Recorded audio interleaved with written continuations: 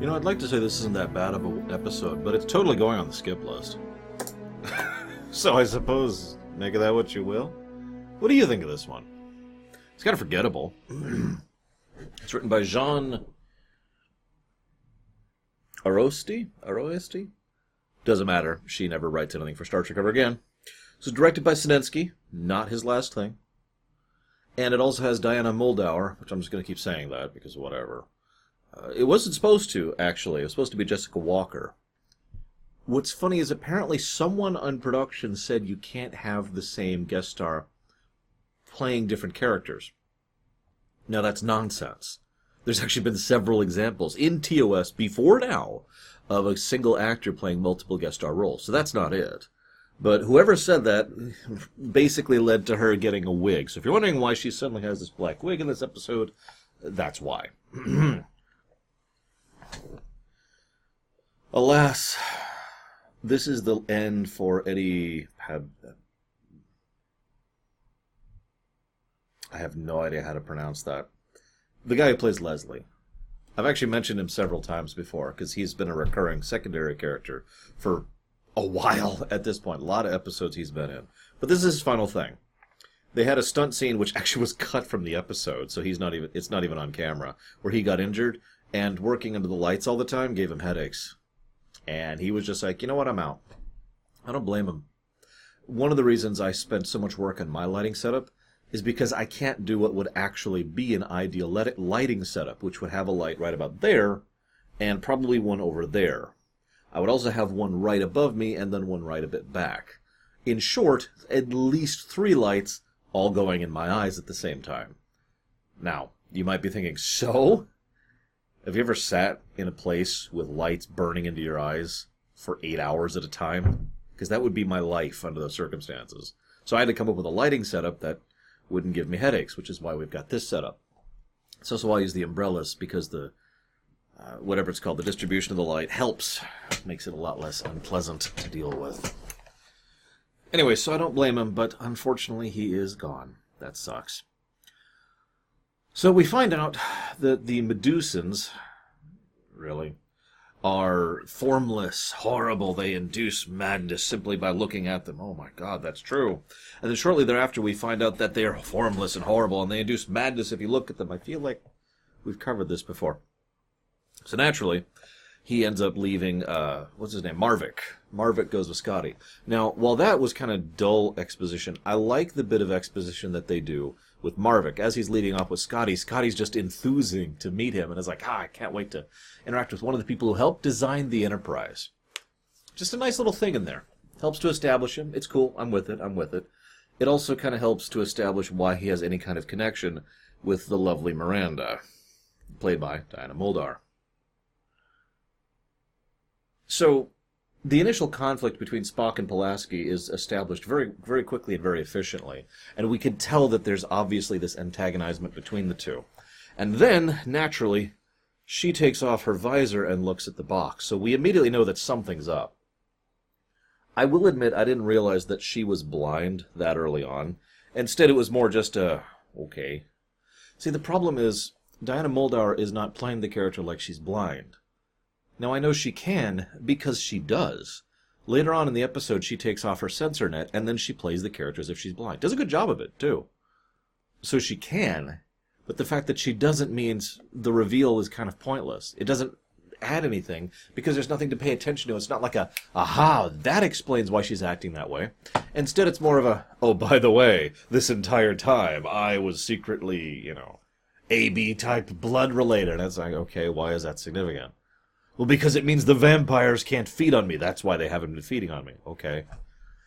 Like, it's kind of an unnecessary and irrelevant reveal. Anyways, this then leads to the Idic, which, for the record, I hate pronouncing it that way. They say it in this episode. I see your Idic. I-D-I-C. Now, I've mentioned before that I'm actually down for the philosophy in that. I decided to read up on the stated philosophy in that to make sure that that's a true statement. And what I found was not very conclusive, so allow me to be slightly more clear on that. I'm one of those people who really likes the idea of lots and lots of people who are different and distinct and distinguished from each other, who unify into one beautiful, amazing pattern, right?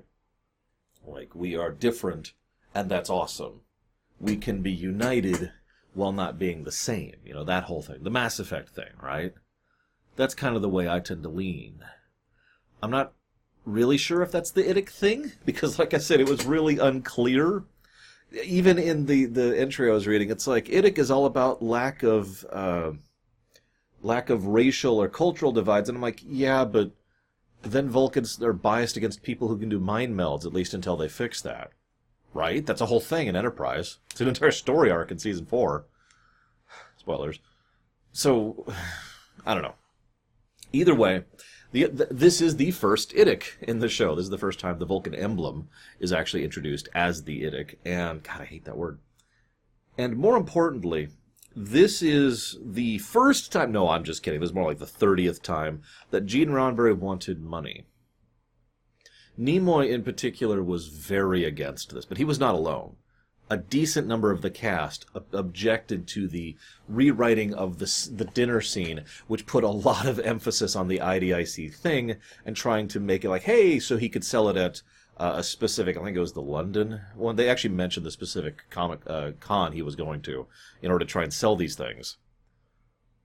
I'm down with advertising and marketing. I am, but really? Come on. Unfortunately, I don't know the truth. I don't know if this thing was designed to be an emblem for an awesome ideology that then was marketed, or if something was designed to make money, which they then came up with an in-universe reason for. And that is a fine line in between those two things. There's also conflicting information on who actually designed the logo originally, and several people disagree on that. So this is all just kind of a big gray morass. So I'm just going to leave that one alone, move on from that, and get on with the rest of the episode.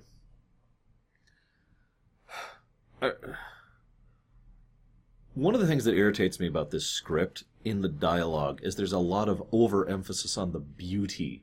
You're so beautiful a woman, and you're so young and beautiful, and your beauty is beautying, because your beauties all that beautifies around you beautifully. Oh, I am overwhelmed by the beauty that you beautify with beautifully. And I get very sick of it by about the halfway point of the episode. I get it. It's Diana Muldaur. She's hot. Okay, whatever.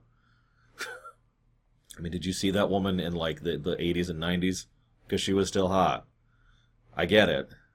Shut up about it. You don't need to ram it into the ground.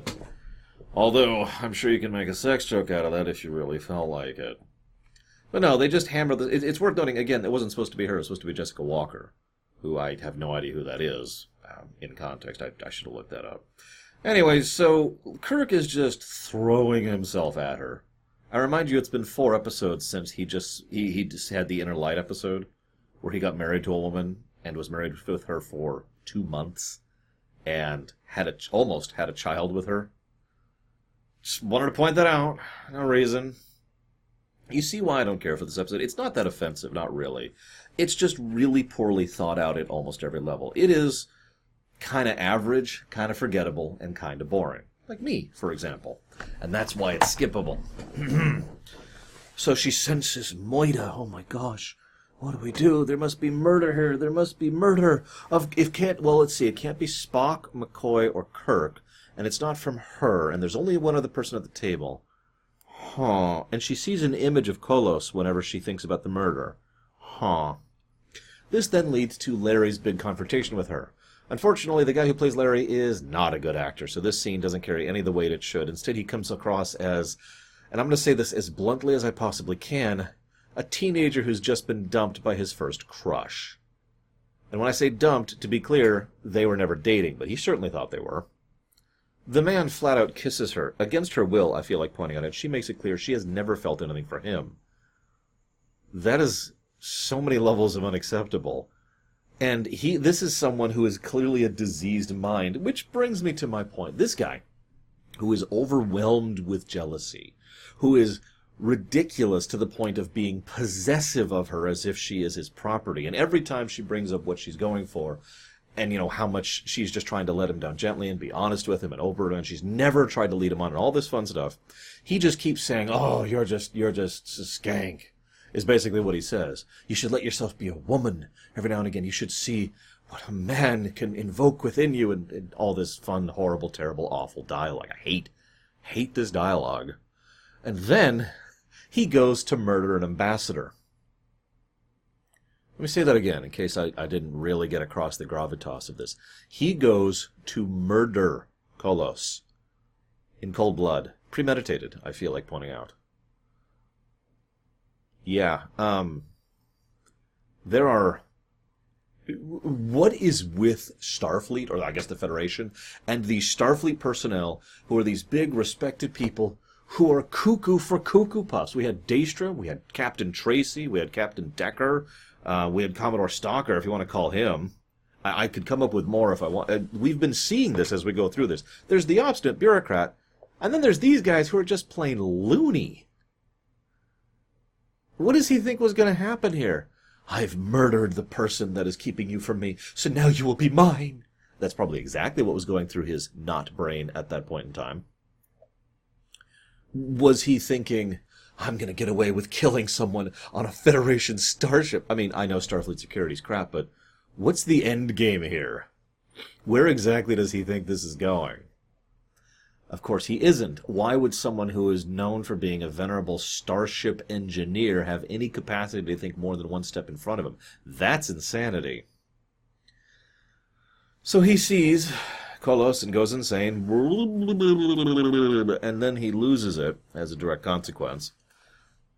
Notice she never brings up her career as a reason for why she's turning him down. That actually irritated me just a little bit. Because that's the impression I always got. She is doing this because it's her career path. This is what she wants to do long term. And yet she keeps saying, no, I'm with Kolos.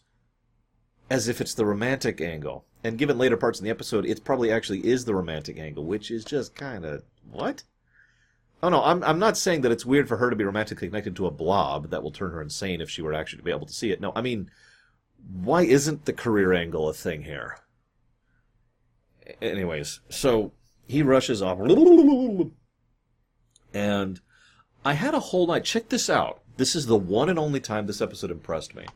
I had a whole note here about how she's also an idiot because the moment she realized that he was the one who was feeling the murder, she should have called for security. And then the moment she sensed he was doing something with Kolos... Is it Kolos? Whatever. She should have also called for security. Shortly thereafter... Kirk and security show up in response to her call. They just didn't show the call. Credit episode. You got me on that one. I'll give it to you. Nice. Also, there's a long hallway shot, so they could have done that scene back in the Paradise episode where Kirk decided to go through the inner light. Anyway, so then they had a fight. It's actually a decent fight, but it's really stupid because Crazy Man manages to effortlessly defeat 3 guys at the same time. Sure. This then leads to the threat. The engineering, of course, controls the ship, and there's no way to undo it, because of course there isn't. And he's apparently super fast in using it. Like, I don't even know how he managed to make the ship go super fast, but then again, they never really say they go past Warp 9, so maybe that's all it is. And so they zoom out, and now they're who knows where. Question. Where are they? I looked it up, and there's no references in the script to where they actually are. They make references to the Galactic Barrier because they were trying to save budget. Remember, budget was extremely minute in this show at this point in time. So they could reuse the footage from when they entered the barrier from all the way back in the first season, and there you go. That's why the barrier is a part of it. In short, in both author intent and in lore, I have no idea where they are. I know what you're going to say. Well, they're outside the galaxy. No, they're not. If they were, they could just turn around and come right back. Ignoring the basic logic of how easy it would be to do that, because the galaxy's right there, you can see it. The barrier's right there, you can see it. But no, ignoring that basic logic, there's also the fact that they've already done that. I don't remember the name of the episode. The Andromedans, right? The Kelvins? We will leave the galaxy. Oh, we can go back. Well, then we will go back. So this is... I don't understand why this is a dilemma. The closest headcanon I have ever come up with is that they basically dimension hopped kind of like what ends up happening in Where No One Has Gone Before over in TNG. But the problem is nothing really supports that other than the fact that maybe they hit the barrier at a wrong angle and got dimension shifted, and thus they have to dimension shift back by hitting the other dimension's barrier at a different angle. You see, the problem with the dimension idea is that doesn't explain why they need someone with super-dimensional knowledge, like the Medusans, in order to get them back. So I got nothing on this, to be completely blunt. So I don't know why they're in danger, but I do know that it's very plot convenient, because it means they have to have someone who can pilot the ship, and who can mind meld with the Medusan. Okay, so we've established our dilemma, because this is a dilemma episode. It's not a threat. It's not a thinker. It's not a theme episode. It's just a, here's the obstacle we must overcome, and then we will overcome this particular dilemma. And the dilemma, of course, here being we have to balance Spock versus the person he has the great rivalry with, right? Now, you're probably thinking, well, this sounds more like a threat. Hear me out, okay? I'm going to keep making my argument for why this is a dilemma episode, but let's move forward a bit. So they go down to engineering, and the guy freaks out when Kirk, tries to sedate him, so Kirk decides not to sedate him. Why? Now, the answer is so that he can have an aneurysm about a minute later and then die. I'm guessing it's an aneurysm. They never actually say. So good thing we didn't sedate him. Whew! I mean, he was an attempted murderer, so he kind of probably deserved to die. But, whatever. Anyways. So here's where I complain in my notes about how stuck they are. There's actually this nice little bit, and it's also terrible. They need to have Spock mind meld with Kolos. Okay, sure. Miranda will never see that. She'll never accept that. I don't believe that. So instead of trying to reason with her or explain things to her or logically go through this, or basically do the confrontation that actually does happen in the very next scene, Kirk decides to try and seduce her for several hours. Badly, I feel like pointing out. He does a really, really bad job of seducing her. I'm pretty sure I could do better than that, and I am out of practice by about 15 years at this point. I'm still pretty sure I could do a better job than Kirk does here. A little tip, by the way, if you're wondering how to do it, it's very simple. Treat them like a human being. Anyways, we do get one good thing out of this scene. She mentions why she doesn't like romantic relationships. This is also partially why it's clear that she does have a romantic connection to Kolos, and why she is the continuation of the jealousy chain. Larry was jealous of her with Kolos. She is jealous with Spock with Kolos. So that's cute. That little lineup there. Either way. Whoa! Mouse freak out. There we go. Come on, mice. Work with me. The idea actually has some merit, and I like it. And I like that. There you go. Just to make fun of myself for a second there. She's someone who is so empathic that she cannot help but feel the emotions of people she's very close to. Imagine a relationship for a second. Now imagine if you feel everything they feel. That would be overwhelming, especially if they don't feel it back. It's even stated earlier that one of the reasons she went to the Vulcans for training was so she could block some of this crap out. But when you're that close to someone, it's a lot harder to block out, isn't it? So you've got just this noise that's screaming at you all the time. And unless you're in a very healthy relationship, that's a problem. I still think it could work, but that's a gamble at that point. I don't even blame her for deciding to just walk away from that and just be like, no, I'm not dealing with that. And this then helps to explain why it is that she is leaning towards Kolos, which is why the romantic angle kind of comes into that. Either way, she finds out, what a shock, and decides to rush off and be like, no, I must stop you. And can I just say really quick, I mentioned Kirk is really bad at seducing her. He flat out says, you're young and beautiful and beauty, beauty, beauty, beauty, beauty. You should be with someone who you love. Love is super important. You should find a man, not someone who's ugly. And then she, rather logically, gets pissed at the idea that he just called the Medusans ugly. For all the things you could call the Medusans, ugly is not actually a word I would apply there. Ugly is a dirty word, and I try to only apply that very specifically and carefully. Now, I'm going to forgive this because the episode does something good with that word later on, and so they need to establish that word early, but this is a total misappropriation of it. Misappropriate, that's the wrong word. Speaking of wrong words, that is a misapplication, there we go, of the word. So she goes down and she's convinced by Kolos that, okay, this has to happen. His name is Kolos, right? I keep questioning myself now. Like, the further I go into this rumination, I'm like, that was his name, right? Right. Oh my god, the summary doesn't actually mention his name. You've got to be kidding me. You've got to be kidding me. Yeah, no, it doesn't. I just watched this episode, I swear. It was hard to maintain a thread of logic, I'll be completely honest with you, because there's just not... Anyways, next point I have is at 31 minutes and 30 seconds, the thread is solved. They have the merger, everything goes fine, and they warp back. Okay, cool. It is Kolos. It is Kolos, I found it. Thank you, Nitpicker's Guide. Good book, by the way. I do recommend this, just for fun, basically. I know nitpicking is seen as a negative thing, but this is nitpicking done from a lighthearted tone, if that makes any sense. Like, it's not done to be like, Star Trek sucks. It's more like, and that's the difference in tone. That's why I recommend this one. Anyways, I also recommend the TNG one and the other TNG one. I haven't read the DS9 one. So the dilemma's solved, right? No. See, this is the problem.